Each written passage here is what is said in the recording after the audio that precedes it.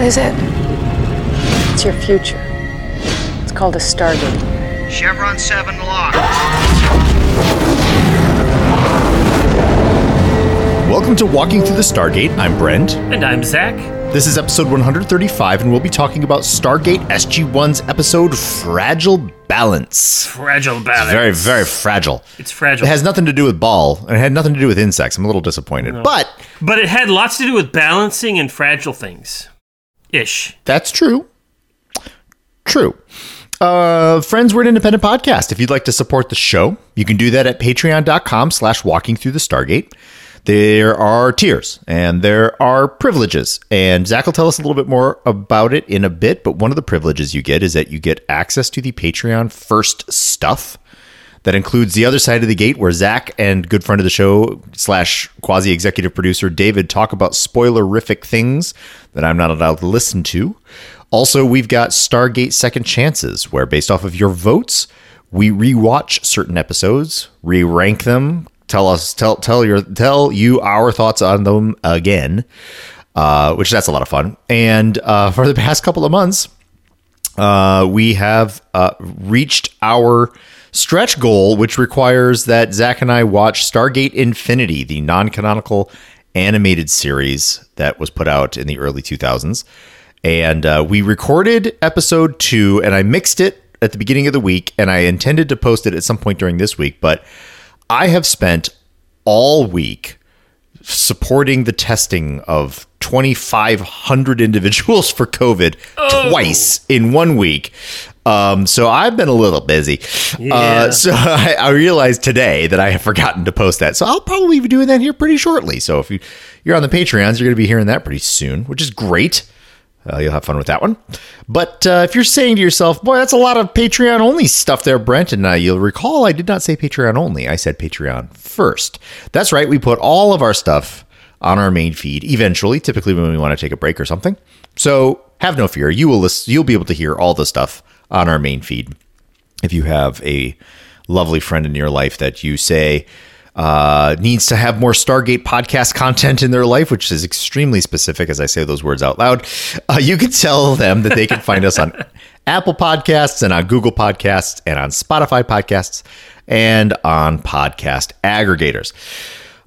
So Zach, if a person wants to let us know that that I probably should find other ways to gather income rather than hanging out with people with thousands of people collecting spit so that we can test them for COVID. How might they reach out and let us know that? Well, if you are a headhunter and you think that Brent's dulcet tones are exactly what you need to pay him hundreds of thousands of dollars to do whatever it is that you need to do, you can get a hold of us by emailing us at walkingthroughthestargate@gmail.com, which is exactly as it sounds. Yep, so that's right. Spelled and all that stuff.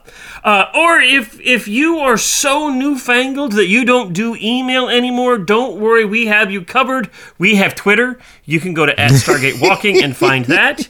And if that's too newfangled for you, then we've got the old-fangled Walking Through the Stargate Facebook page and group. Yep. That's for us old-fangled people. Yep. Or you can go to our website, WTTS.space. You really can't contact us too easily there, but... No, not really. But it does give you access there with the information to get to the link to our Discord group where you could contact us again. So, if you're the headhunter and you need Brent, then you can do that. Just know that you can't take him away from the podcast. We still need him here. Yeah, no. Any opportunities for employment that I'd be willing to entertain must allow for my hobbies to still remain relatively intact. So, absolutely. There you go. Yep.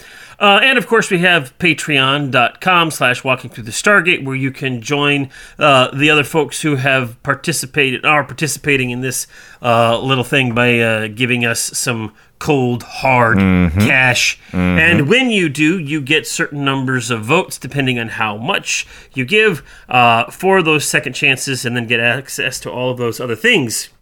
So, And as soon as we can figure out what our schedule is going to be, because Brent has been, testing spit for a week, and I've been doing other things, and it's very, very cold in the Midwest right now. Oh, yeah. And so as soon as we get our ducks in a row, unfortunately our ducks are squirrels, and they don't like to listen. No. But as soon as we can gather those things, we will get some Second Chances episodes on our schedule so that we can get those recorded so that we can get them out to you. That's right. Now, Brent. Yes. We have a listener of the podcast. His name is Kevin. Yes. Hi, Kevin. Kevin took it upon himself to contact a certain actor in the Stargate universe and connect certain actor into our little sphere. And sure enough, we were talking with certain actor and we were getting things set up, and we have things set up, and we will be talking about certain actor next week. Brent, who are we talking to? We're going to talk to Ricardo Montalban. Oh, I'm sorry. Tony Amendola. Hey! Yes, that is Kevin. Right. Thank you so much, Kevin. Yeah, we're going to be talking with Tony Amendola next week. Probably a short one. At least that's what we pitched. Just, a little bit of time, and we'll talk about a few things. I'll leave the questions a little bit of a secret at the moment. We did conjure up a few, but gonna gather a few more here, and really looking forward to that. That's super fun. I'm excited about that. That's going to be so much fun. Yep. And we have in the works another potential interview. Mm-hmm. It's on the burner. It's cooking. It's nice percolating right there. It is not set in stone, so I'm not going to say any more than that. But if everything goes as we hope, next month or so, we'll be able to give you another announcement very similar to this one. That's right. Looking forward to it. I am too. Yep. So with that interview, once we have that compiled and put all together, they'll probably toss that out there as a bonus podcast shortly thereafter. Yeah. Mm-hmm. Yep. All right. Cool. That sounds good. Mm-hmm. So, Brent. Yeah. Are you ready to dig into Fragile Balance? Yes. Okay. I am ready to go after those insects that are a little bit too frail and somehow owned by Ball. Okay. All right. Well, that type of story is exactly the type of story that you would expect Peter DeLuise to direct, and you would be right. It's precisely the type of story that Peter DeLuise would pitch, and you would be correct. Oh, yeah. He did that with Michael Greenberg as well.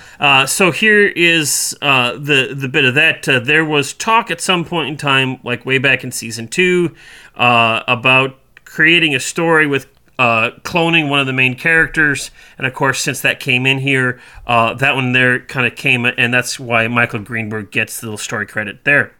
Gotcha. He is one of the executive producers for the show, Michael Greenberg. He has just a few story credits throughout the series. He has a story credit for Message in a Bottle and for Crystal Skull. And then, of course, for this one, Fragile Balance, and one more coming in a future season. So we'll hear his name again.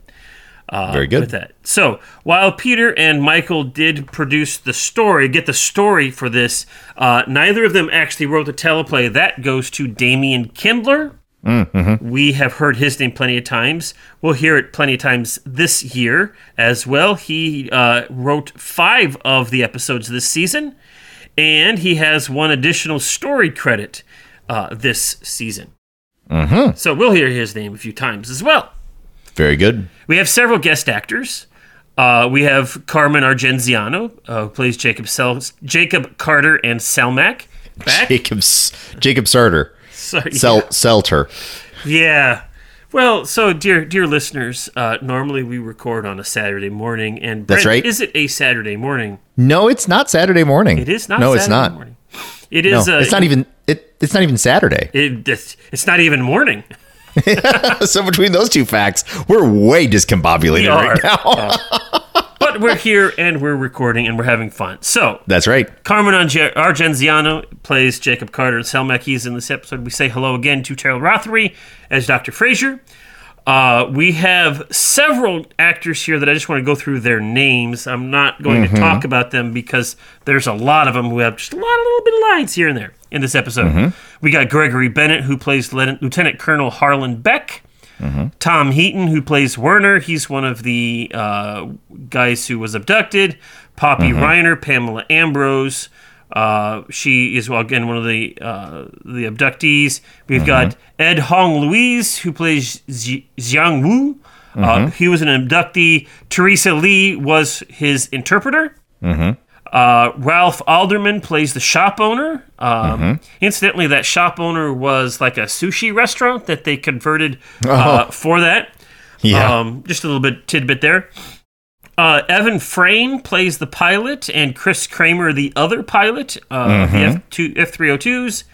We have Noah Beggs and Dan Payne playing the two security officers who are roughing up O'Neill in the hallway, just outside that, right? Dan Payne, he was the guy that was actually pinning him to the wall. He's the big dude there, right? Yep. He's actually the guy who played the Ashrak in the episode Allegiance, when they were the Tok'ra and the Jaffa and the Earth were all together, and there was a guy killing them. So Dan was the guy who played the Ashrak in that. He's done several other things in the show as well. He's got another role coming up later this season. That I won't talk anything more about other than that. Yep. Okay. And then, of course, we have Michael Welch, who plays young Jack O'Neill. And here is the IMDb description of who Michael Welch is. This comes from Jill Donna, Public Relations, from the KRM and Curtis Talent Management Company, who represents Michael. There you go. Okay. So, with all of that, how could I not read it? You're right. Let's go for it. Michael Welch is a veteran actor of nearly 25 years with over 100 film and television credits to his name. He has received tremendous praise throughout his career by fans, critics, and industry insiders alike for the depth and diversity of his work. Michael continues to build his career as he always has a new project on the horizon. Welch is best known for his role as the popular Mike Newton in the Twilight film franchise, a franchise that grossed $3.3 billion worldwide. More recently, he appeared as a series regular on Z Nation, Sci-Fi's hit original zombie series that ran for 5 seasons. Michael was also regular as Luke Girardi on the beloved Emmy-nominated CBS show Joan of Arcadia, for which he received his second Young Artist Award. His first feature film experience was as Artem in Star Trek Insurrection, the 9th installment of the iconic franchise. In 2019, Michael appeared in Shonda Rhimes' ABC drama Station 19. His film releases included Bloodcraft, A Killer Walks Amongst Us, and 2 Lifetime originals, Who's Stalking Me and Erasing His Dark Past. In January of 2019, Michael starred in The Final Wish opposite horror legends Lin Shaye and Tony Todd. Ooh, Tony Todd. I don't know who Tony Todd plays Worf's brother in Star Trek. Oh. Okay. Kern plays Kern there. And here's a little hint. We will actually see Tony Todd in a future episode of Stargate. In several future episodes of Stargate. But that's later. Continuing. The film was released theatrically nationwide, and his performance enjoyed excellent reviews from critics across the board. His 2020 releases include Soldier's Heart, The Gift, A Christmas Hero, The Grounds, and the award-winning short Heat Stroke.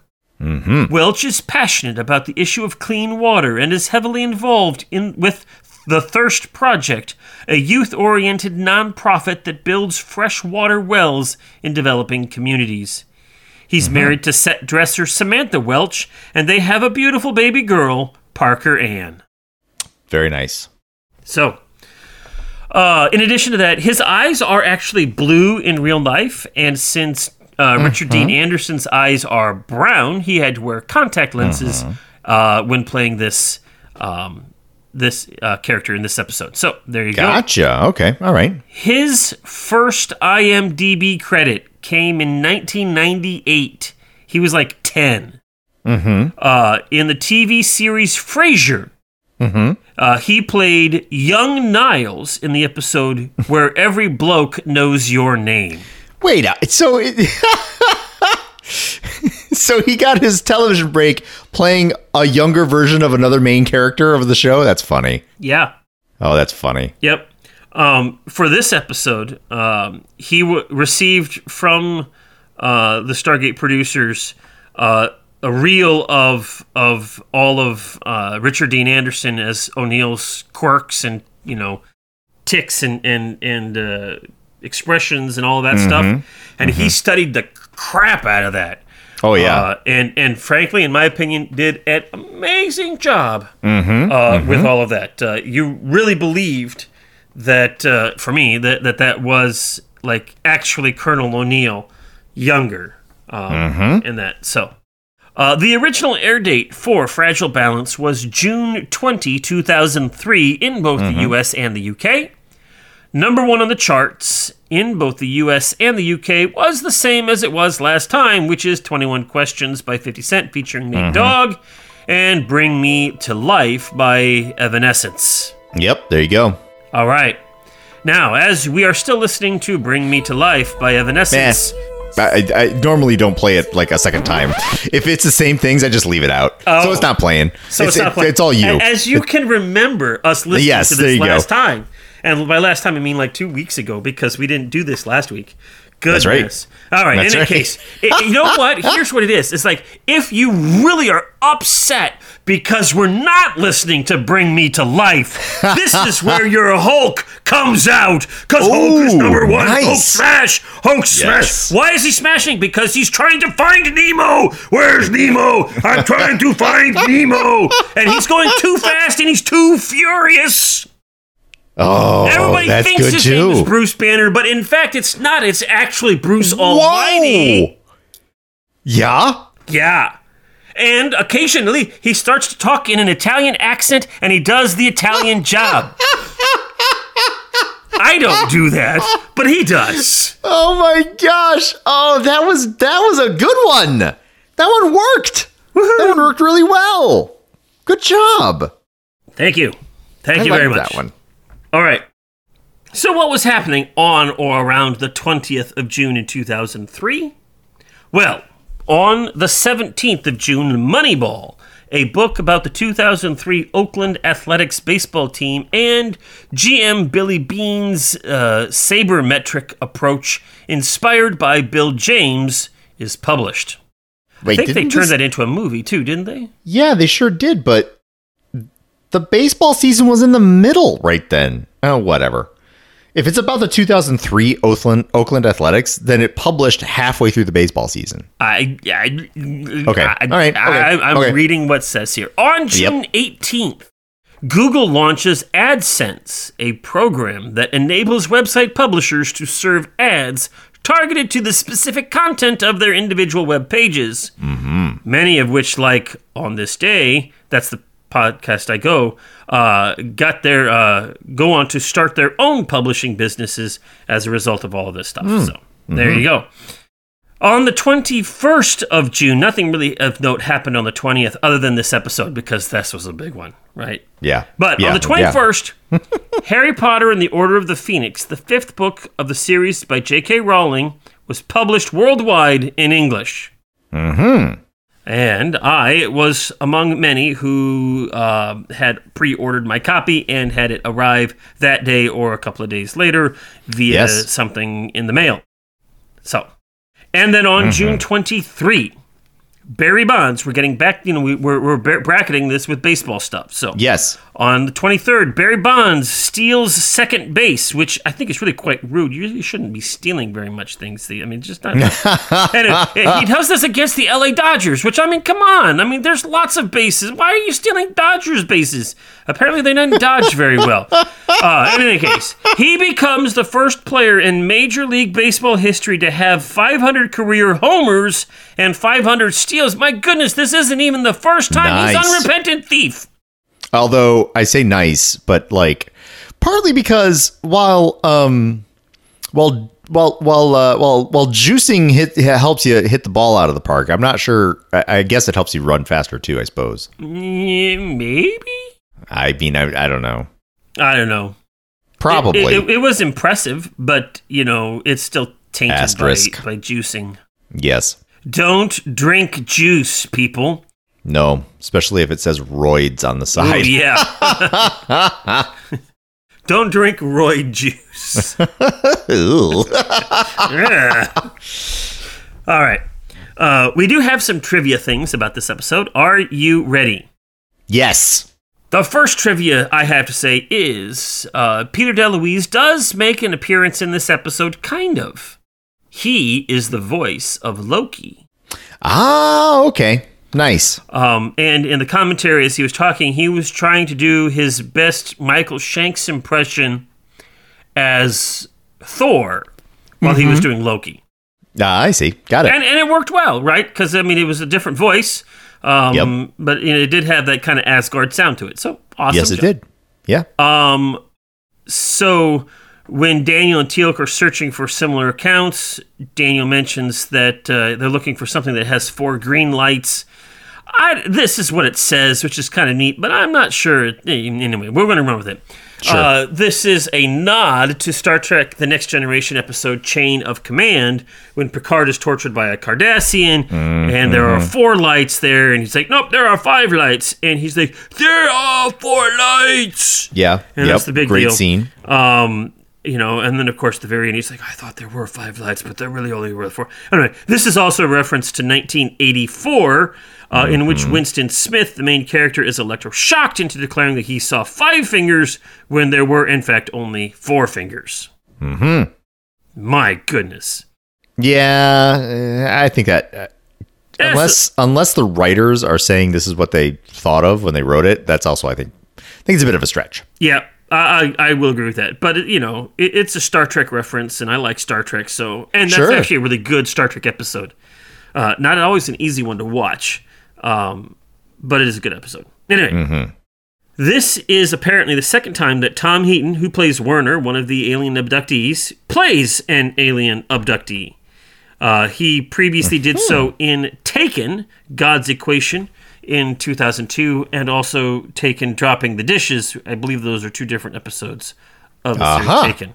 Not certain, okay, but there you go. And when young O'Neill was playing the PlayStation 2 in the episode, the game he was playing was Gran Turismo 3. Gotcha. Okay. So, I do have a quote. This is a quote from executive producer Joseph Malazzi. On this episode, I pulled this from Gate World, and they pulled it from someplace else. Fragile Balance is an excellent example of a creative way to shoot a Rick episode where Rick may not necessarily be available to us as much. This was the first week of production, and he wasn't available to us that week, so we came up with this story in which a kid shows up at the SGC claiming to be O'Neill. Of course, we don't believe him at first, and then when we begin to look into it, we realize that, yes, this guy's story seems quite legit. He seems to be, apparently, O'Neill. The actor we got to play young O'Neill is a young actor by the name of Michael Welch, who is terrific in the role. I think he brought home tapes and tapes of the show, and he's just studied Rick. And he's got the mannerisms down, the rhythm. I mean, it's like watching O'Neill, but 40 years younger. Rick was available for a day or so we shot the episode in a way where his young O'Neill drives the action. And then there's ultimately a very funny scene where O'Neill ends up meeting his younger self, so that's a really fun and funny episode. and that became a quick favorite among a lot of people on set. Yep. Very nice. So as he kind of mentioned there, this actually was the first episode that was filmed in for season 7. Mm-hmm. Obviously, it wasn't the first episode aired, but that was because Richard Dean Anderson was probably still fishing or something. He wasn't able to get back in time, and so they had this episode for that. Very good. And I thought it was really cool that at the end, perhaps you noticed it, when you had O'Neill looking at O'Neill, they had it staged and shot in such a way that it's as if you had one actor playing the two parts and they have to look at each other type of thing. You know what I'm saying? I think I do. So keep talking. They shot. Obviously, they didn't have to do any special filming for that because you had two different actors there. But I did think it was kind of cool that you had O'Neill in profile looking at O'Neill in profile as they were talking to each other in the screen. As if you had one actor doing both of those parts. Yeah. I know what you're saying. Yeah. So that's good. Yeah, that's kind of cool. That's right. Now, this episode in other languages. The Hungarians call it fragile balance, the Spanish the same, the Czech the same, the Italians and the Spanish apparently is there twice. Cool. I don't know why that is, but there it is. Hey, cool. The Germans call it the false or wrong clone. They're falsche Klon. Oh, okay. Okay. Which is kind of like that's giving it away. Hitting it that's on definitely the head giving there. it away. Now the French call this episode The Sorcerer's Apprentice. Oh. Now, there's a little note here that says, the French version shares its title with a poem/ballad by Johann Wolfgang von Goethe and a musical poem inspired by it by French composer Paul Dukas, as well as a classic short by Disney featuring Mickey Mouse and a recent theatrical movie starring Jay Baruchel and Nicolas Cage. None of which feature cloning or any other story elements seen in this episode. Yeah, but it does feature a broom that comes to life. Yeah, I missed that scene in this episode. No, I'm talking about the young Jack is the broom. Oh. Yeah. And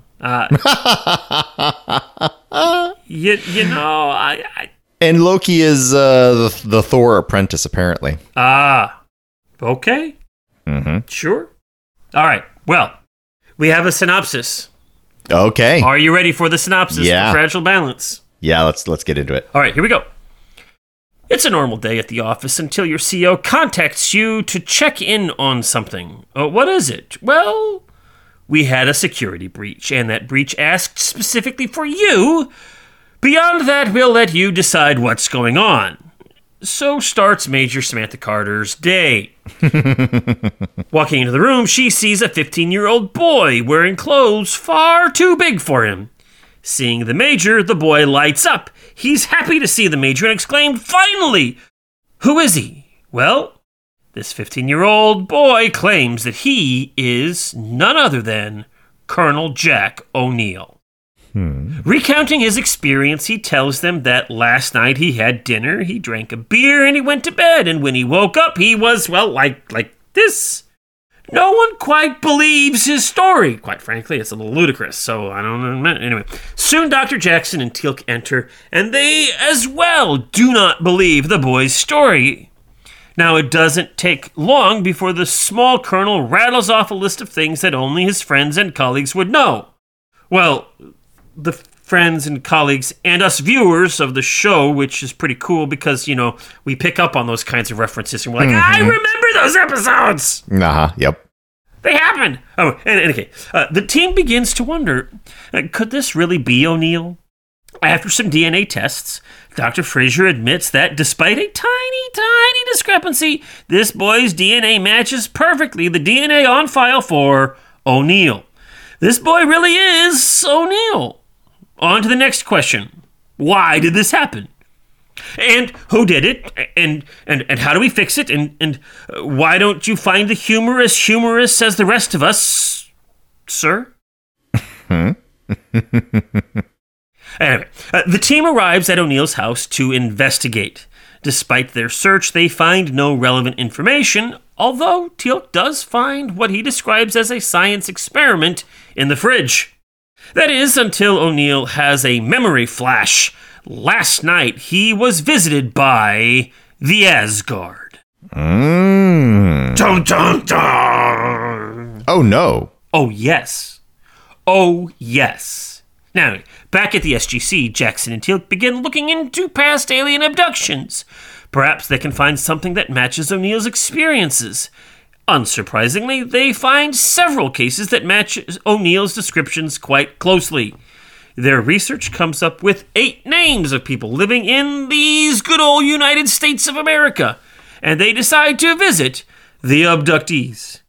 Meanwhile, Carter is asked to lead a briefing on the F-302 for a new group of pilots slated for the F-302 fleet.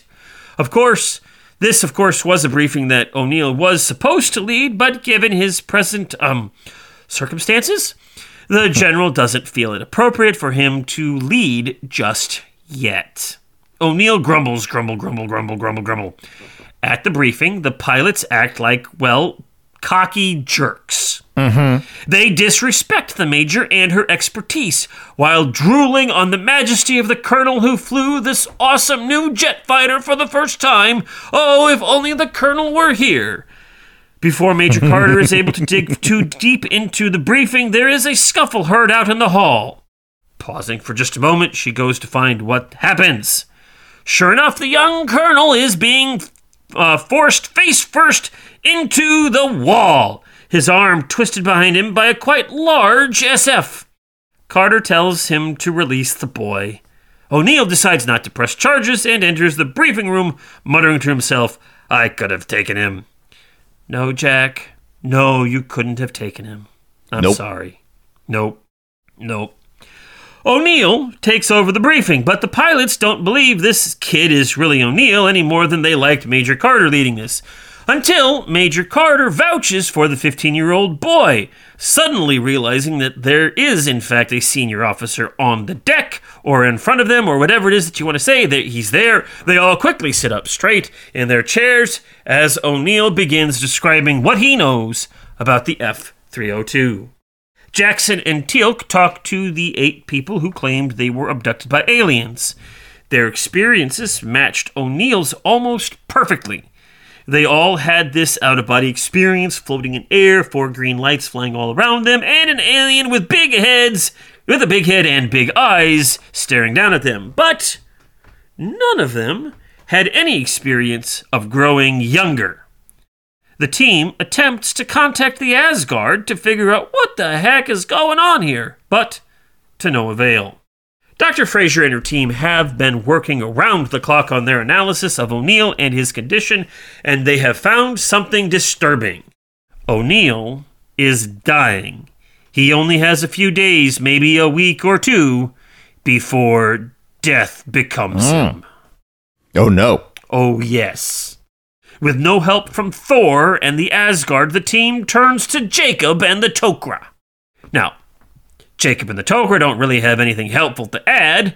Jacob's suggestion is to put him in stasis until they can figure out how to fix the problem. Now, Mini Jack needs some time to consider, and while he's considering, he simply sneaks off the base. He didn't much care for the outcome the last time he accepted Tok'ra help, and he's not too keen on it this time around either. Mini Jack heads to a convenience store to buy beer, but unsurprisingly, he is denied beer and kicked out of the store for even attempting it. He bumps into Lieutenant Colonel Harlan Beck, someone he knew from his Black Ops days. Seeing as he's Uncle Jack's favorite nephew, and seeing as you and Uncle Jack were good buddies back in the day, can you help our teen out? Beck only smiles and walks into the store without accepting the boy's money or his offer to buy him beer. Back at the base, Selmac is able to assist in the analysis of the data surrounding O'Neill, and he has discovered what that tiny little discrepancy, almost nothing to worry about at all, in the Colonel's DNA means. O'Neill is not O'Neill. O'Neill is actually a clone. Well, you see, we knew that because of the German title. True. True. You know, the wrong clone or the false clone. The false clone. Which implies that there is a non-false clone. That's true. Yeah, okay. Anyway, things are starting to fall into place. The Asgard used cloning to reproduce. Clearly, they were using clones to hide their abductions from the people of Earth. This suggests that the real O'Neill will be returned relatively soon. It also suggests that duplicate O'Neill's condition was probably an accident. Don't make your clone to hide what you're doing noticeably different than the original clone if you want to stay hidden. The original. I mean, that's just common sense. Yeah, I know. I mean, so, if you're trying to hide what you're doing, don't turn your clone into a teen. If you're trying to, study a 51-year-old brain. I mean, just don't do it. Anyway, the team has a plan to capture the Asgard abducting people, but they need Duplajack to do it. Serendipity shines when Harlan Beck calls and gives them a tip on the location of the clone. Jackson, Carter, and Teal'c approach Duplajack as he's fishing and explain the situation. Duplajack agrees, albeit reluctantly, to help, but only if he's part of the plan and not just bait for the plan. I get it. It makes sense. Yep. With Hammond's okay, the plan is set in motion. Duplajack waits in his bed reading a cracked magazine with Azat Nicotel in his hand, waiting. The rest of the team are on the radio, waiting. And waiting. Suddenly there is the sound of an Asgard beam sweeping up the young colonel and depositing a sleeping adult colonel in his bed. The team rushes in. Real O'Neill is groggy and surprised and kind of confused as to why his team is all standing around him in his bedroom. Anyway, on board the ship, Duplajack sees an approaching Asgard and zaps him with the Zat gun. The Asgard goes down. Then, zapping the device that allows him to hover in midair, the young colonel falls to the floor. Bam! He then ties up the Asgard and proceeds to beam SG-1 up to the ship. Real O'Neill and Clone O'Neill find the meeting somewhat surreal. Mm-hmm. They question the Asgard in question. His name is Loki. No, not that Loki. Not that one.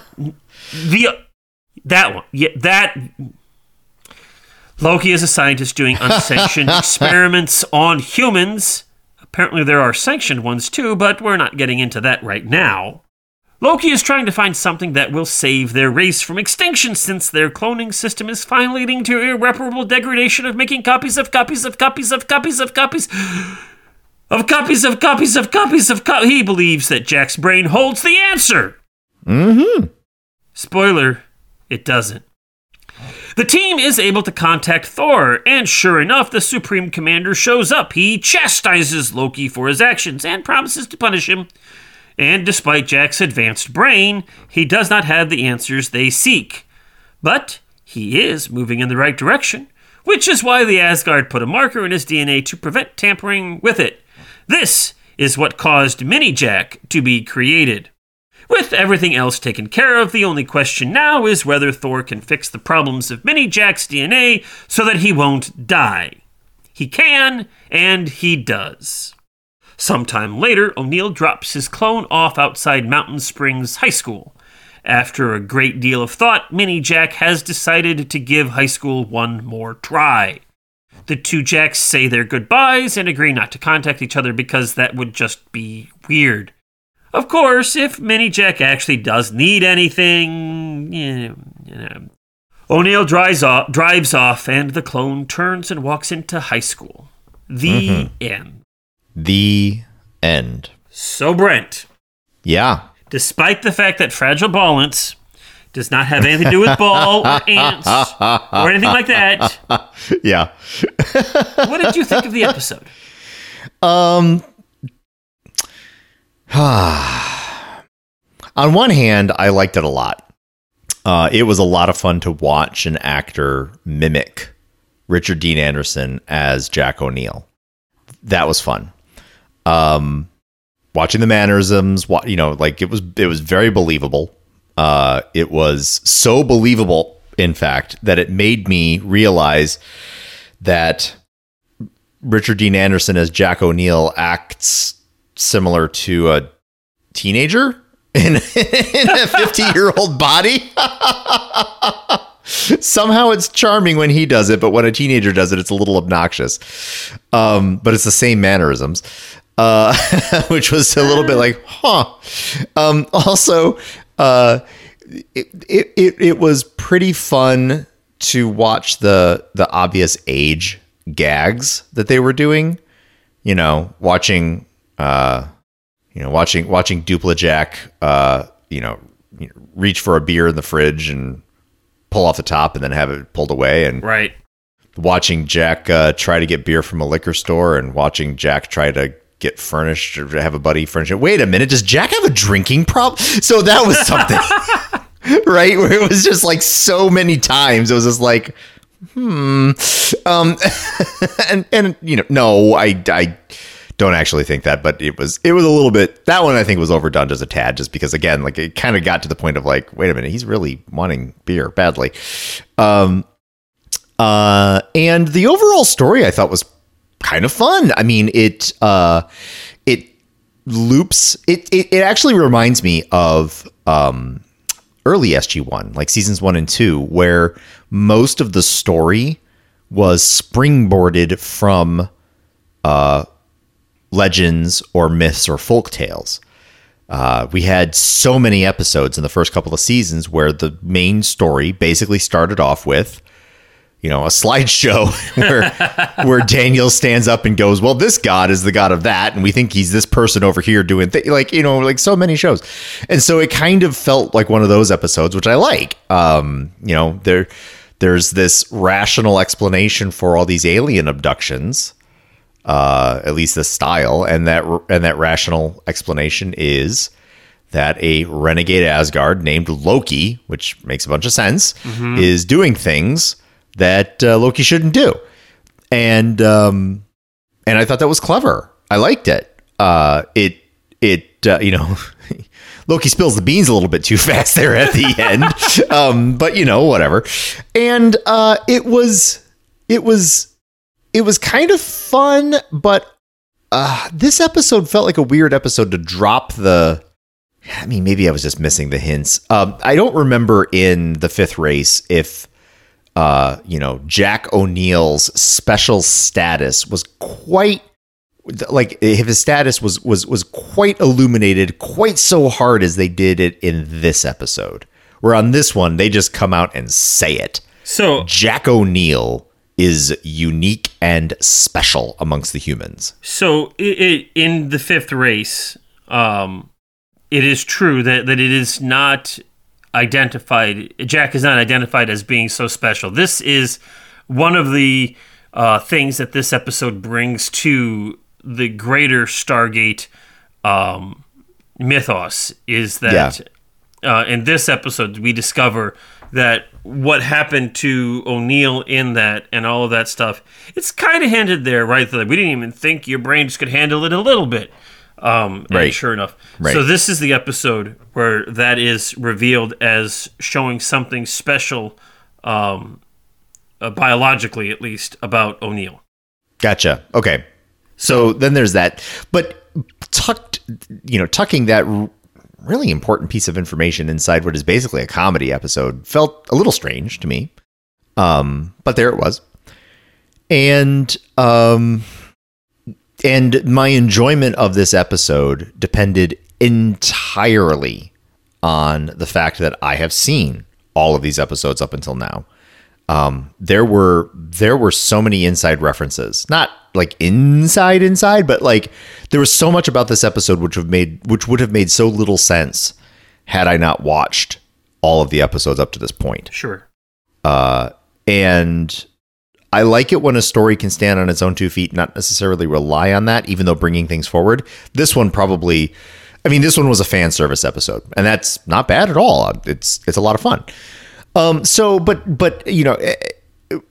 what ends up kind of coming together with this one is that I'm feeling just a tad conflicted, just because there were lots of parts that were really, really fun.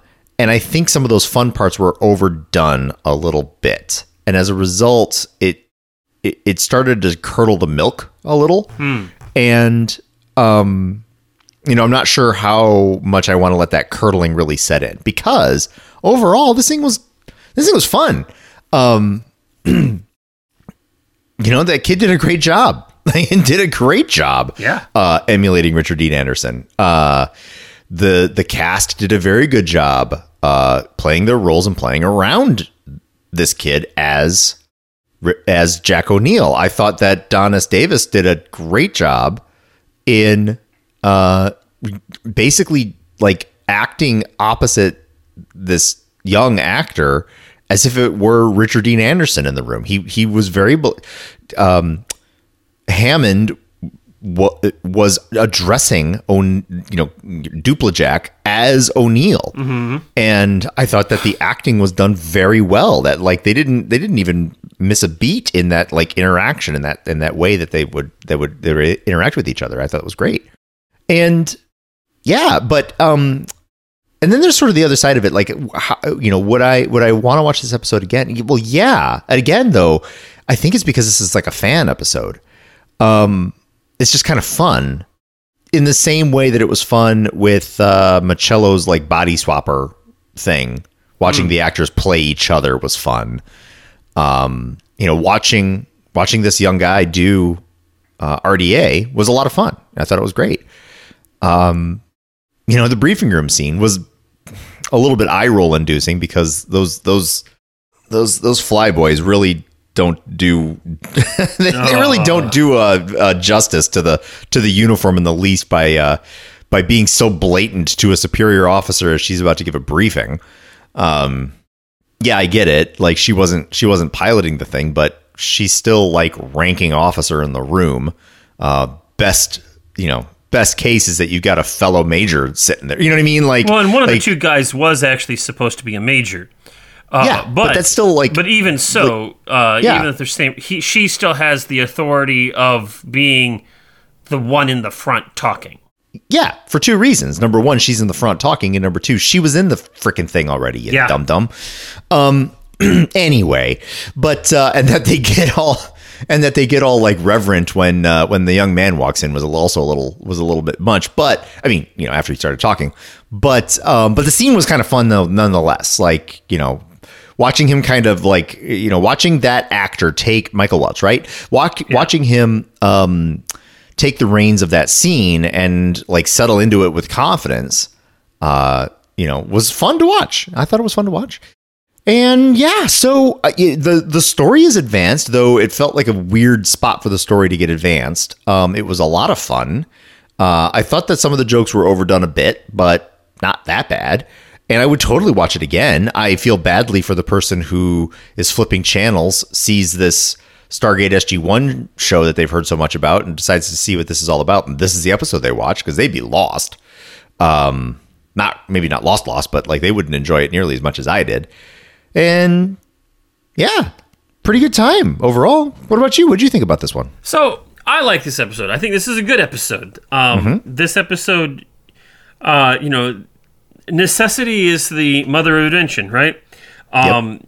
This is a season where Richard Dean Anderson is looking to take more time off. We saw this a little bit last season as well.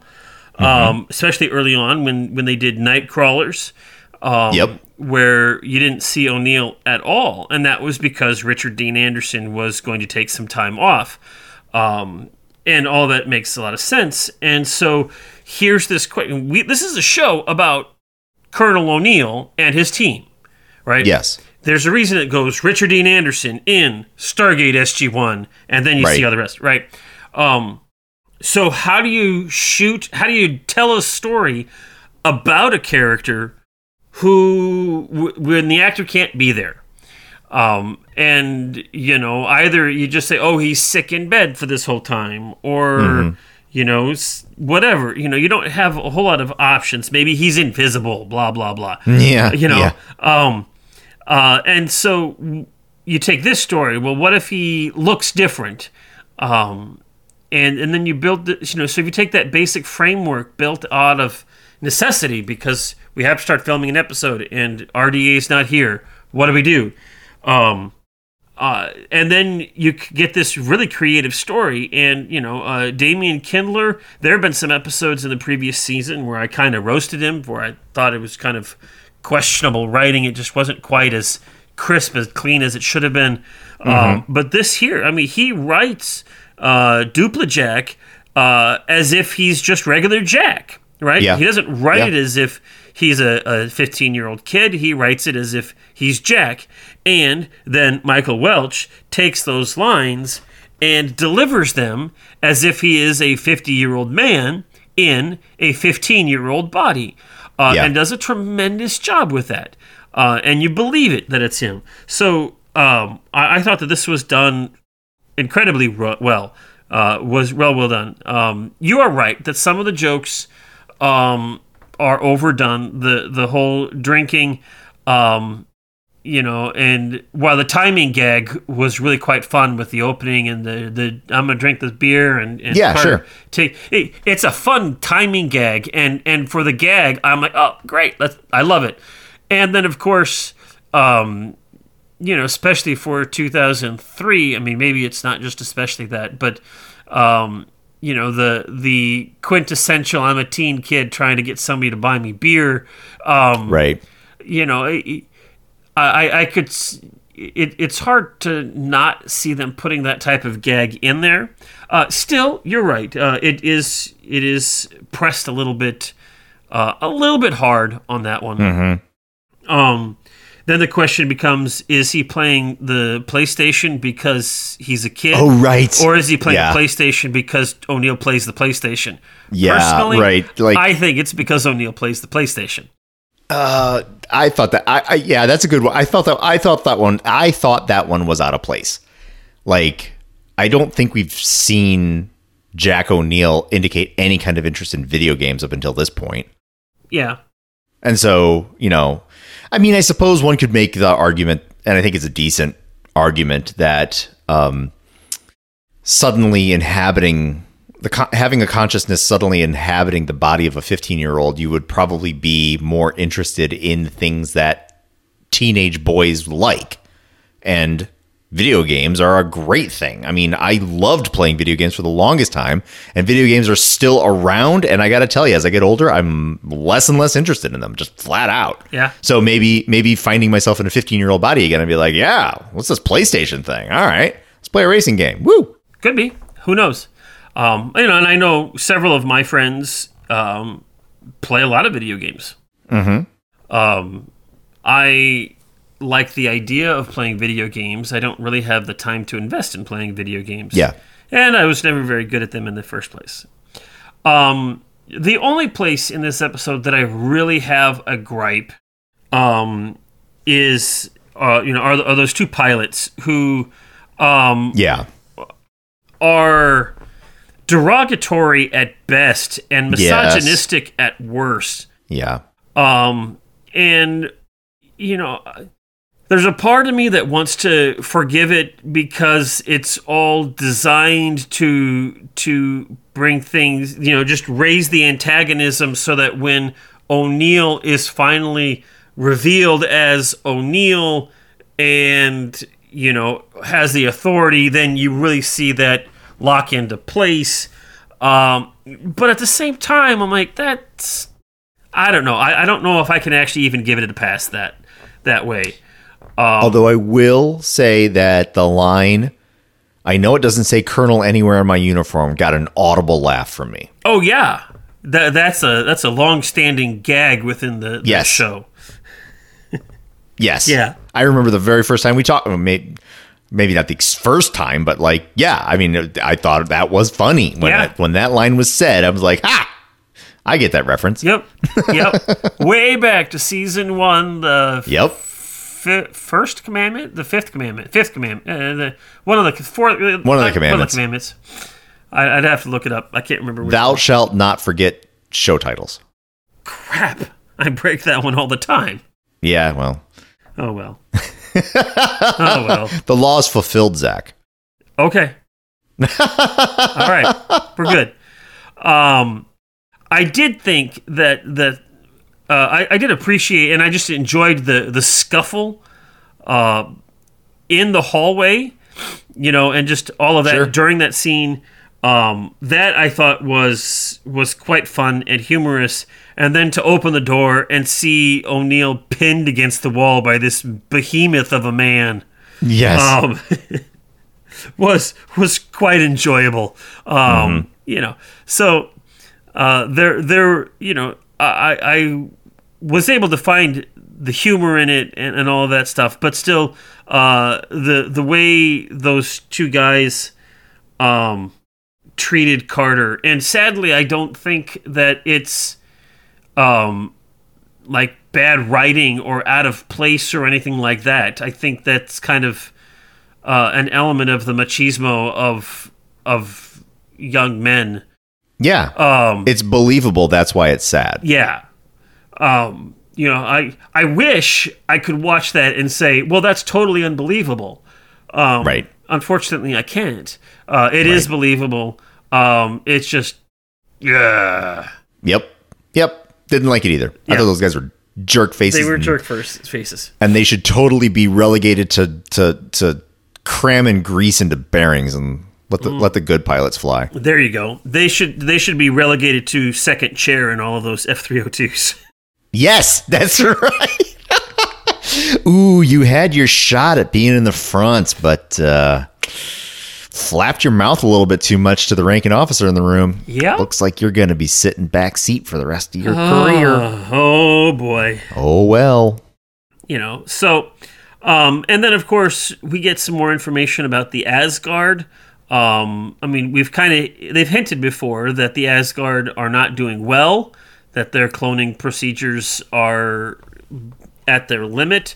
The fact that they are coming and looking at human physiology to potentially facilitate some sort of fix is new, and that's just kind of interesting to see that.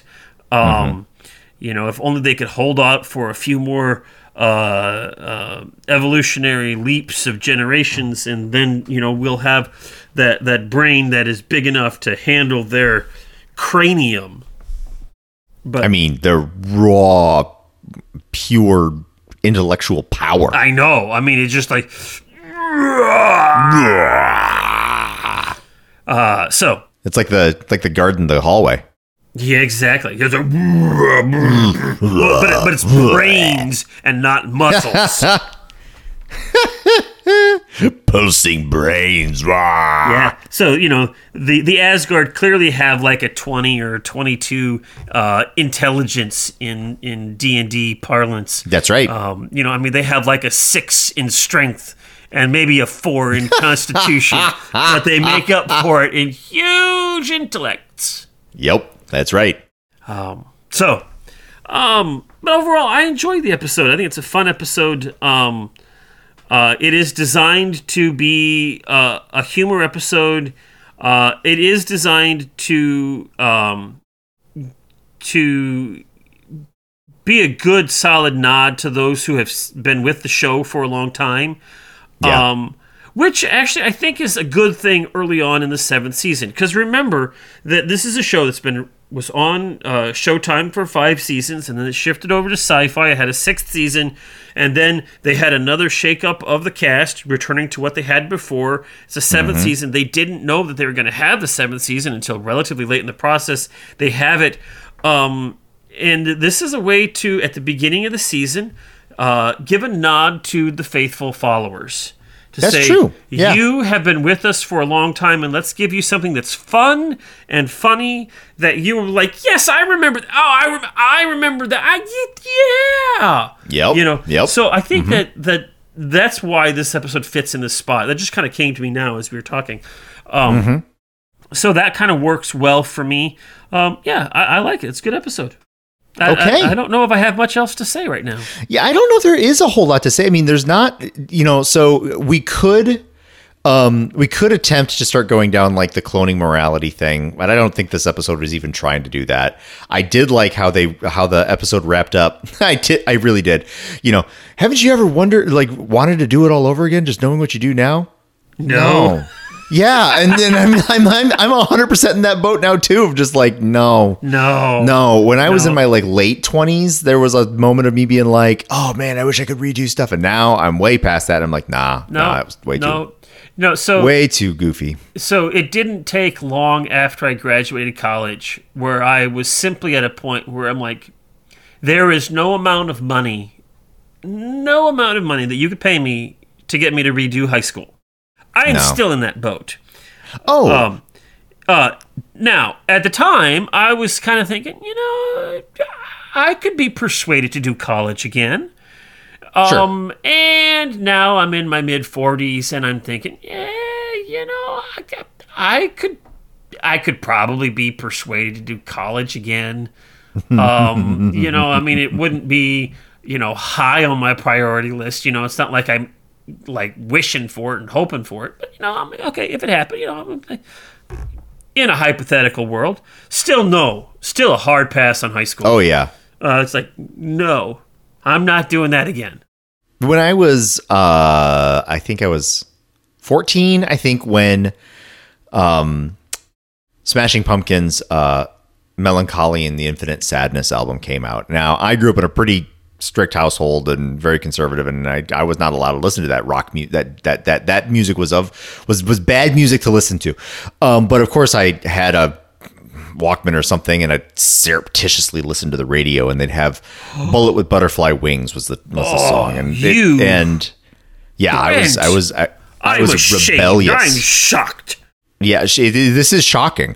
Now, but the interesting thing to me now is that every time I hear that song, just about every time that I hear that song, the memory of what it felt like to be 14. Was I 14 or 15? I was right around there. It doesn't matter.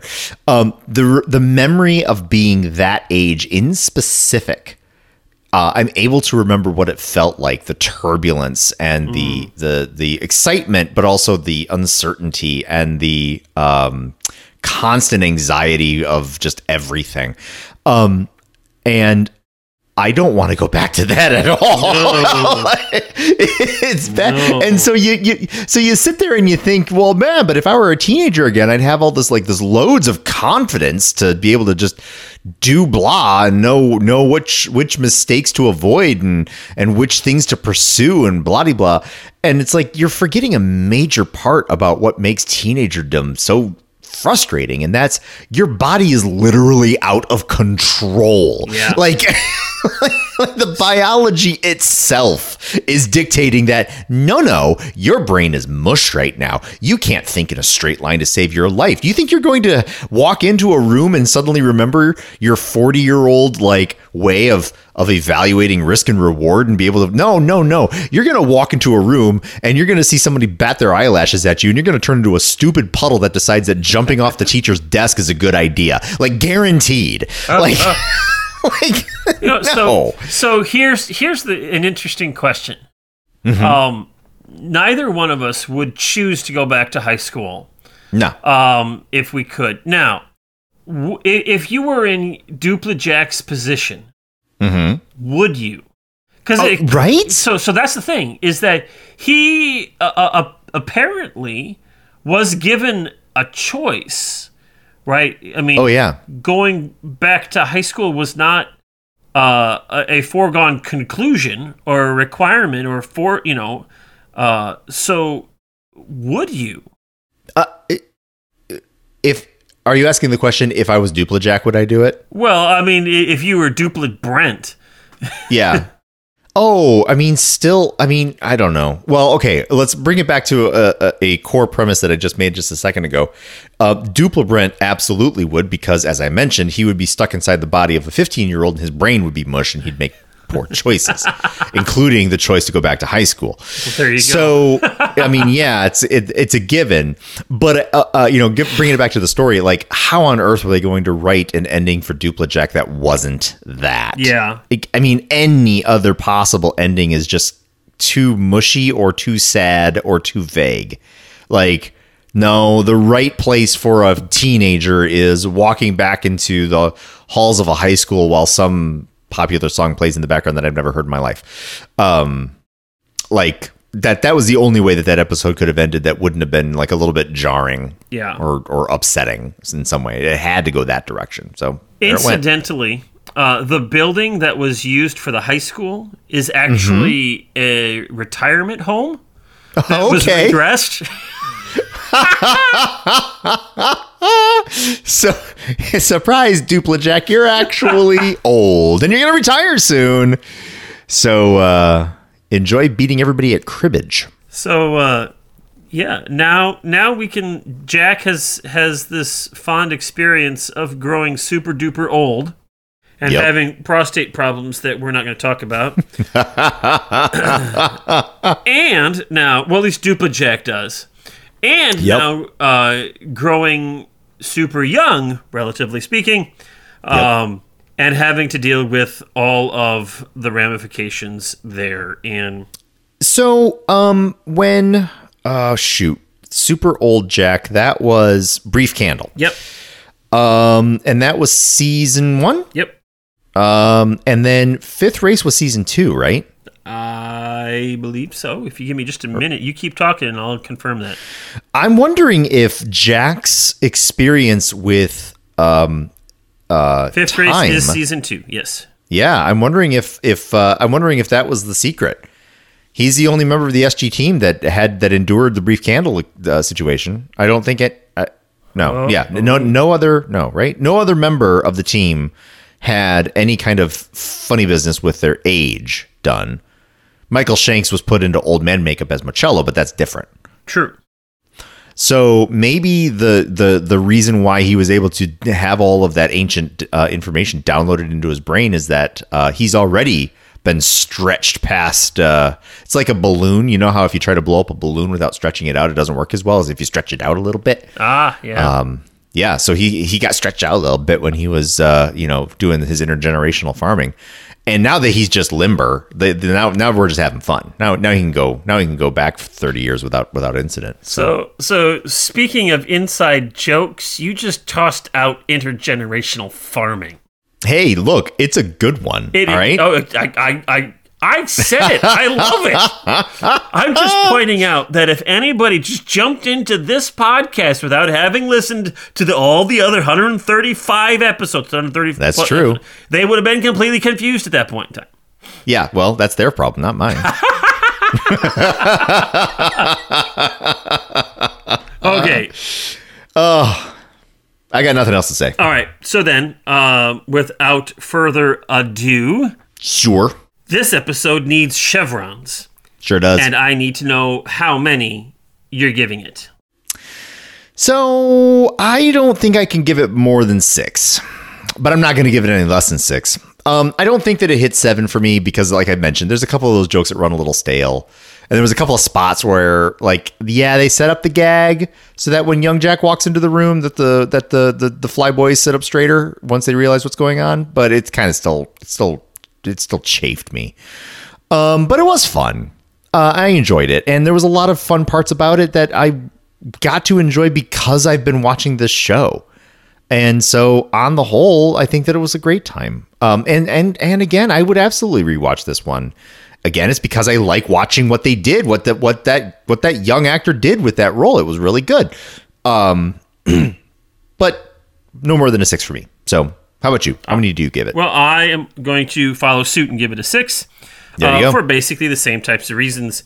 It's not an episode that knocks it so far out of the park that it deserves a 7 or higher. But anything less than a 6 would be unfair to it, I think. I think that's accurate. Yeah.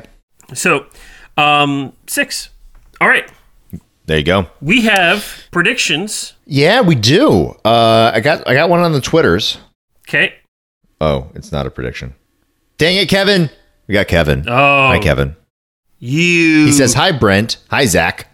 I predict we're going to have to go to Facebook because, oh boy, do I have some thoughts on this. Okay. Oh, boy. Okay. All right. Is that it? I think that's it. That is it. All right. Let's see here. Okay, here we go. We have our first prediction on Facebook, then from JD. Hi, JD. A bit of levity after saying goodbye to a casual acquaintance and hello to an old friend. I think Zach will enjoy it for the fun it is and give it a 5.5, and Brent will get bent out of shape by a sciencey thing and give it a 4. Yeah, I didn't have time to really kind of think about the sciencey thing. Maybe it's because biological sciences are not really my thing. So, well, there you go. You might have gotten me on a technicality. Well, JD says I tip on the levity side and would give it a 5.5 as well. Yep. There you go. Thank you, JD. Next we have Rowan. Hi, Rowan. Rowan says nothing else matters because it's time for Baby O'Neill.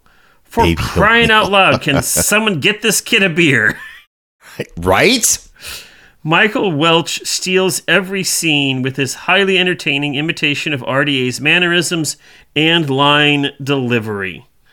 And the rest of the team gets some good quips in as well. Turns out Loki has been fiddling with human DNA and making disposable clones. What a rascal. The story resolves Jack 2.0's presence in a way that means we might see him again someday, perhaps in Stargate The Next Generation, when Cassie brings home her new boyfriend for an awkward dinner with Mom Frasier and Aunt Sam.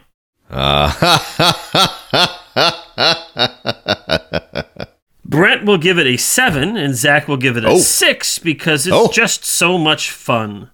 This episode has been rated 8.3 on IMDb, which is a 5.5 on my IMDb to Chevron rating conversion scale, putting it in the top 25% of Stargate episodes overall. Very nice. There we go. Well, close. It was very close. We have very Kimberly. Close. Hi, Kimberly. Kimberly predicts that Brent is going to give this episode a 6. Ooh, okay. And Zach a 5. Oh, so close. Kimberly says, Brent continues with channeling the Grinch going into the new year, but I think this episode has enough of a Bane factor to warm his heart. Since Redacted, this episode has absolutely zero impact on any future episodes despite having a great premise. Zach will rate it lower. Both will appreciate the excellent acting from Mini Jack. Yep. Very, very close. All right. We have Dan. Hi, Dan. Dan gives us, yes, Mini-Me, and then he has a nice GIF or GIF, however you would like to say that yourself, GIF of Mini-Me from Austin Powers dancing. So, yes. There you go. Yeah. I believe Definitely that Dan has sent us an email, so we'll get back to Dan in a Sure. little bit. We have Kevin. Hi, Kevin. Hi, Kevin. Kevin says, hi, Zach. Hi, Brent. A day early? My life has been thrown into disarray. The fragile balance has been destroyed. Cats and dogs living together. Mass hysteria. Mass hysteria. Yeah. Yes. It's a new year and a new Jack. This is a fun episode all around. The Asgard are back. Yep. Michael Welch does an absolutely delightful imitation of RDA. We get Peter DeLuise voicing Loki and get to see what O'Neill may have looked like when he was younger. Mm-hmm. But when did the Asgard put the protein marker in him? I'll say during the Asgard rock hand scene when they take out all the knowledge of the ancients, and you can't change my mind. I'm going to say Brent is slightly grumpy and gives it a 5. And Brent knows that it doesn't impact the future. And Zach knows that it doesn't impact the future and also gives it a 5. Also, pretty close. Is it a weird that a young body but old mind O'Neill can now date teenage girls? Yes. I'm going to stop thinking about it because it gets weird and complicated. Anyway, I'll see you next week. Yep. See you next week. We do have some comments on that topic. Rowan says, I try not to think about O'Neill dating high school girls. I like to imagine that with all his life experience, he would tire of spending time with teens pretty fast, given that his canonical dream woman is Mary Steenburgen. Maybe he'll take some AP courses and meet some nice college girls soon. I hope. Here I thought we were going for the teacher angle myself, but anyway. Well, that's still creepy too. Yeah. At least in my mind, that one makes just a degree more sense because mentally he's an older person. It's just physically he's in a younger body. It's still creepy. As I think about it more, I'm like, no, that's actually not better at all. So here's my question is that if it is true, as you posited earlier, that the physiology of his body would begin to have dramatic effects on his brain and thought process, would that change the way his older memories began to process things such that he began over 6 months or whatever to develop more into a teen than into a 50-year-old in a teen's body? Yeah, absolutely. And if that's the case, which is it's nice to posit. We can posit that. Does that lessen the creepiness of it? I don't know. I think yes. Okay. I'm going to go with yes, but only on the caveat that no, child brains are weird, and people are weird when they inhabit child brains. So don't worry about it. He's going to turn into a teenage Jack before too long. There you go. David responds then to Roland, "Oh, it's a problem, all right. We all saw the look he gave the high school girls." And Kevin says, "To be fair, she gave him a look first, but then again, she is a high schooler." Yes. Yeah. Yes. It's creepy. Potentially. Or maybe not. I don't know. I mean, I do appreciate that joke. Go forth, young man, because it's like, yeah, okay, you're going to be a teenager now. Go to high school. Yeah. And we have Sean. Hi, Sean. Sean says, "I'm not impersonating anyone. Wait for camera to zoom whilst eyes twinkle. I am Jack O'Neill. Surely it wouldn't be that hard for the Air Force to get some teenage photos of Jack right at the start. Very good actor to get his likeness so well, though. Flashback alien probe. Alert MTV generation meme posts below, please." Yeah. That was funny. What do we call him? Duplicate O'Neill? Missed an opportunity for Cloneal. Come on! Cloneal! Ooh, that's a good one. That's a good one. I like Cloneal. All right, question for you. Would you recognize your younger self if he walked up to you? Interesting concept. O'Neill didn't, obviously, but I always thought I would. So I took that to be totally fine because as we have, it's something that's so trivially obvious once you start really thinking about it. And I learned about it from a recent video about, I know I'm going off the rails a little, about snowflakes. Somebody who makes snowflakes in a lab. And so learned an awful lot about what conditions exist for certain things to happen, like branches and plates and things, blah, blah, blah. But the point is, though, that when somebody says, "Is it true that no two snowflakes is alike?" And the guy goes, "Yeah, no two snowflakes are alike. Like, no two anything are alike. No two trees are alike. No two people are alike." And his point was, and he says his point, like, anytime you introduce complexity into the situation, nothing is alike anymore. And so we've known this about clones. In science fiction, clones have always been a perfect copy and have always been able to do stuff. And you have your evil clone with the goatee, et cetera, et cetera. But what would it really be like? That person would look different. And so would you be able to recognize a cloned version of yourself that's younger? No, not necessarily. They'd look an awful lot like you, but they wouldn't look like you exactly. So I thought that's what we were saying. Well, then the question is a clone of you? Yeah, no. Even if they have your memories? Yeah, no, they're not. Yeah. In the same way that if you step onto a transporter pad, you die. The end. Goodbye. A different you shows up. That person is all like, "Hi, I'm Brent." And you're like, "Hey, Brent, good to see you again." But the Brent you knew died on that transporter pad. But if the Brent that appears on the other side talks like you, walks like you, thinks like you, has all of your memories, and doesn't even remember the dying part, nope. Is there any way to effectively tell the fact that, I mean, at what point in time does dying cease to matter in context? Of course, it would matter to me once I stepped on the transporter pad, but to the rest of the world, I'd carry on. There you go.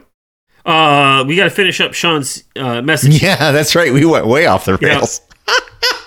He says, not sure how I feel about end scene with the giggling girls. A little cringy as younger O'Neill is still mentally the same guy. Yee.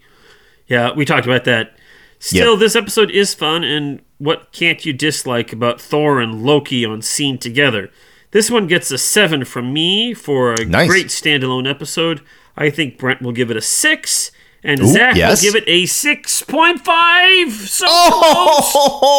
So close. Wow, Sean. So close. Super good. And now we have our emails. In fact, we have Dan. Hi, Dan. Happy Friday? Whoa, this is weird. I waited 2 weeks to deploy the meme of Dr. Evil and Mini-Me on the book face. I'm proud of myself for thinking of that. Wait, what do you mean it was mentioned in the show? Dope!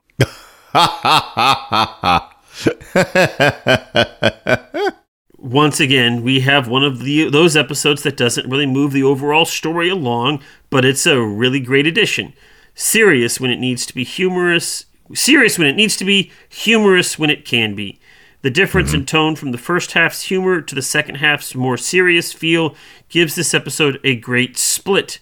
Michael Welch starring as Young Jack, does an outstanding job playing RDA, playing Jack O'Neill. So many of his lines feel as though RDA wrote them just for him. I especially love the moment during the 302 briefing when the pilots aren't taking him seriously, and the difference in their attitude when Jack snaps at them is so good. Lessons to be learned. Number 1, Daniel and Jack have a great rapport, no matter how old they are. Number 2, stranger things have happened, lest we forget the time we had a hand in his head. He had a hand in his head. That's true. There was a time, which is strange, when somebody put their hand in his head. I don't remember that. That was the replicators. When they were in human forms. Yes. Or the time he started speaking in an alien language. Oh, and the time he ate 3 huge steaks as an appetizer. Ooh, and that one time... Wait, no, Brent doesn't know about that one yet. Sorry. Number 3. Given when this episode first aired, surely the Air Force could spring for a PlayStation 2. Sure. Number 4. When your group of friends has bad news to give you, do not allow them to play hot potato with your life. I did appreciate that scene. So I'm not going to sugarcoat for this. This is really bad news, and I'm going to let Sam. That was really funny. I'm going to let Sam take it. Yeah, I laughed again on that one. And she's like, dude. Yep. Okay. Number 5. We all conduct scientific experiments in one way or another, but when your salsa grows hair, it's probably time to make your conclusion. O'Neill, are you conducting a science experiment? Don't forget to report your findings. The difference between science and just playing around is recording what happened afterward. That's right. If you're not taking notes, you're just playing around. Number 6. 7 days of sleep is a record for Jack. That's better than me. My record is about 14 hours, but I paid the price with a wicked migraine for the day. Yeah. I'm sorry about that, Dan. That sucks. That's awful. I get migraines too, and sorry. Number 7. We're going to move on. High school isn't and wasn't for everyone, but the new kid in town surely has a chance with the young ladies of Vancouver or Colorado Springs. My bad. Yep. All right. Not every episode needs to move the narrative along. Sometimes it's good to just let a fun story take place. We've got something like 20 episodes, so believe me, there's plenty of time to do that. This is a good 5.5 for me. I'm guessing 5 from Brent and a 5.5 from Zach. Super close. Super duper close.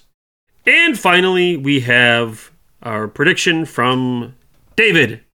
Hi, David. Chloe Neal will have to go through some teenage problems bias buffers. Like another zit. Yeah. So, first off, what's the Air Force budget for creating and maintaining new identities for all these people that have to find a place. They had to find a place for. Then there's that. Chloe Neal just shows up one day in high school and what? Home? Support system? Food? Where does he live? Does he live by himself? Who pays his bills? I was wondering the same thing, Who signs his report cards? Yeah. Sure, right? he has all of Jack's memories and whatnot and the skill set to survive on his own, but he still has to live somewhere and go to high school again. Yeah. As to this episode, what's not to like? Chloe Neal, Loki, the rogue Asgard, a fun and also sinister story, and for those of us in the know, a teeny tiny hint about a future plot point. Oh. You can learn more about that on an upcoming episode of The Other Side of the Gate, coming soon. Oh, nice plug. I like that. Zach, pretend like you've read my show notes draft if you haven't already. That's okay? on you. All right. I have definitely read those show notes draft. Of course you have. Absolutely I have. I know exactly what you're talking about. Even if I haven't, I mean, I have. Of course you have. Of course. Of course. All right, really though, he goes on.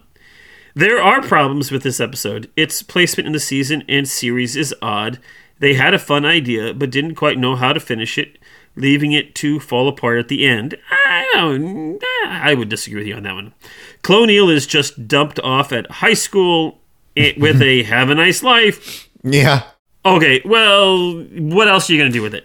Right. I mean, that's what we talked about. It's like any other way that you put it, it's like it turns sad. So you kind of have to end it with Degrassi High or something stupid. Right. And we talked about the placement of this episode. And you know. Yeah. Now I would argue that one. The mind of old Jack and the body of young Jack is now presumably going after high school girls. Something is not quite right with that. Yes. Again, we have talked about that, so yes. I'm not going to make any more comments. Right. Brent, 5 chevrons because it was mostly a good story and we got a new Asgard, but it ended poorly. Yes. Zach, close. 5 chevrons because the implications of young Jack in so many ways are just bye. Very close. Very close. All right. Those are our predictions. Yes, thank you, everybody. Thank you very much. Now, Brent. Yeah. We have just experienced a fragile balance. Mm-hmm. And the time has now come to turn our attention to what is forthcoming. And what is forthcoming but nothing less than Orpheus. Mm-hmm. And so I ask you, what is Orpheus all about?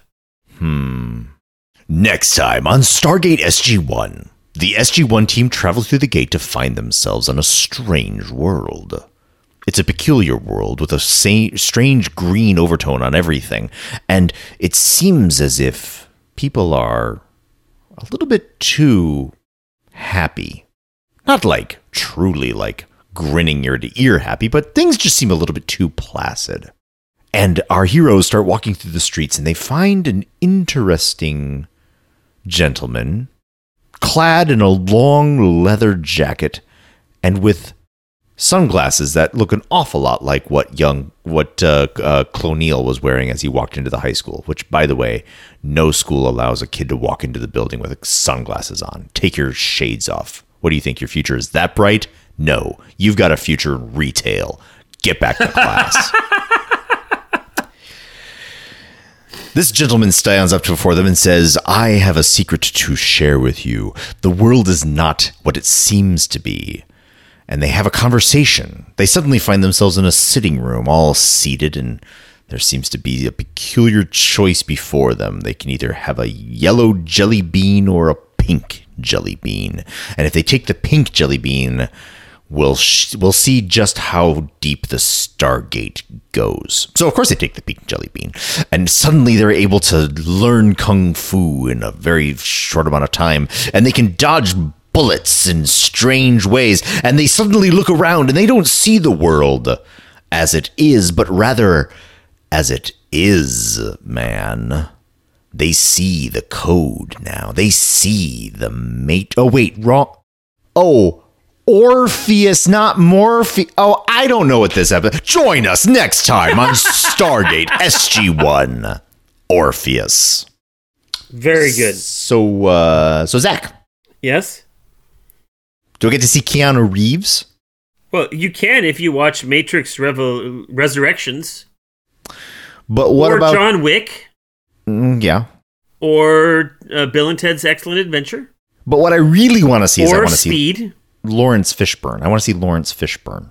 Well, you can do that. You can't do that by watching Matrix Resurrections, but you can see him in any of the other Matrix movies. Yes. And many other movies that he is in. That's true. That's true. Yes, that's right. Yep. What about this upcoming episode? Well, if you want to see that, then you just have to turn to whatever device that is that you're playing and watching. You just watch it. But if you want to know kind of what it's about without watching the episode, then you would turn to something like I don't know, like a promo. Oh, like this promo right here? Like this promo right here. Shall we watch this program? Sure, let's watch this one. All right, I'm going to hit play now. On the next Stargate SG-1. Oh, dear. What? Oh, dear. After a failed mission, Teal'c is gravely injured, while Ryak and Braytak are on a Jaffa prison planet. Oh, no!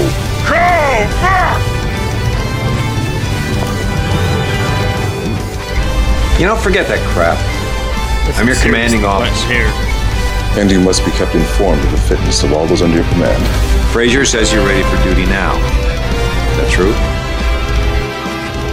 I do not feel that I am fit for duty. Will Kelnorim-induced visions of their torture provide enough information to mount a rescue? Oh my. It's all next time on Stargate SG-1. Wow. Okay. Oof. This looks like a heavy one. Well, it's about Morpheus. I mean, Orpheus. Yeah. I don't know. I don't have nothing. And that's the next episode. It's a Teal'c episode. I'll tell you that much. Seeing the cat twice on the staircase. Oh, wow. Right? Yeah. Cool. Okay. Well, I'm excited to watch this one. This looks good. Yeah. Thank you, David. Yes, for the thank you, promo. David. Appreciate that. And thank you all for listening. Thanks for putting up with our fragilely balancing of changing our times and whatnot. Yep. Brent, are you still planning to release this on the normal Sunday? Oh, yeah. As you would. Yep. So you will hear this in your ear holes at the normal time that you hear these things. Yep. Whatever that is for you. And we just recorded a little bit early because our schedules were weird. Yes. With all of that, I say tell us what you think about this episode or whatever, anything else you have. Email us at Walking Through the Stargate, Twitter, the Facebooks, the Patreons, the Discords, all of those fun things. All those things. Do all of those things. And with that, I say I'm Zach. And I'm Brent. And this has been Walking Through the Stargate. See you next time. Bye. Carter, dial it up. Get these people home.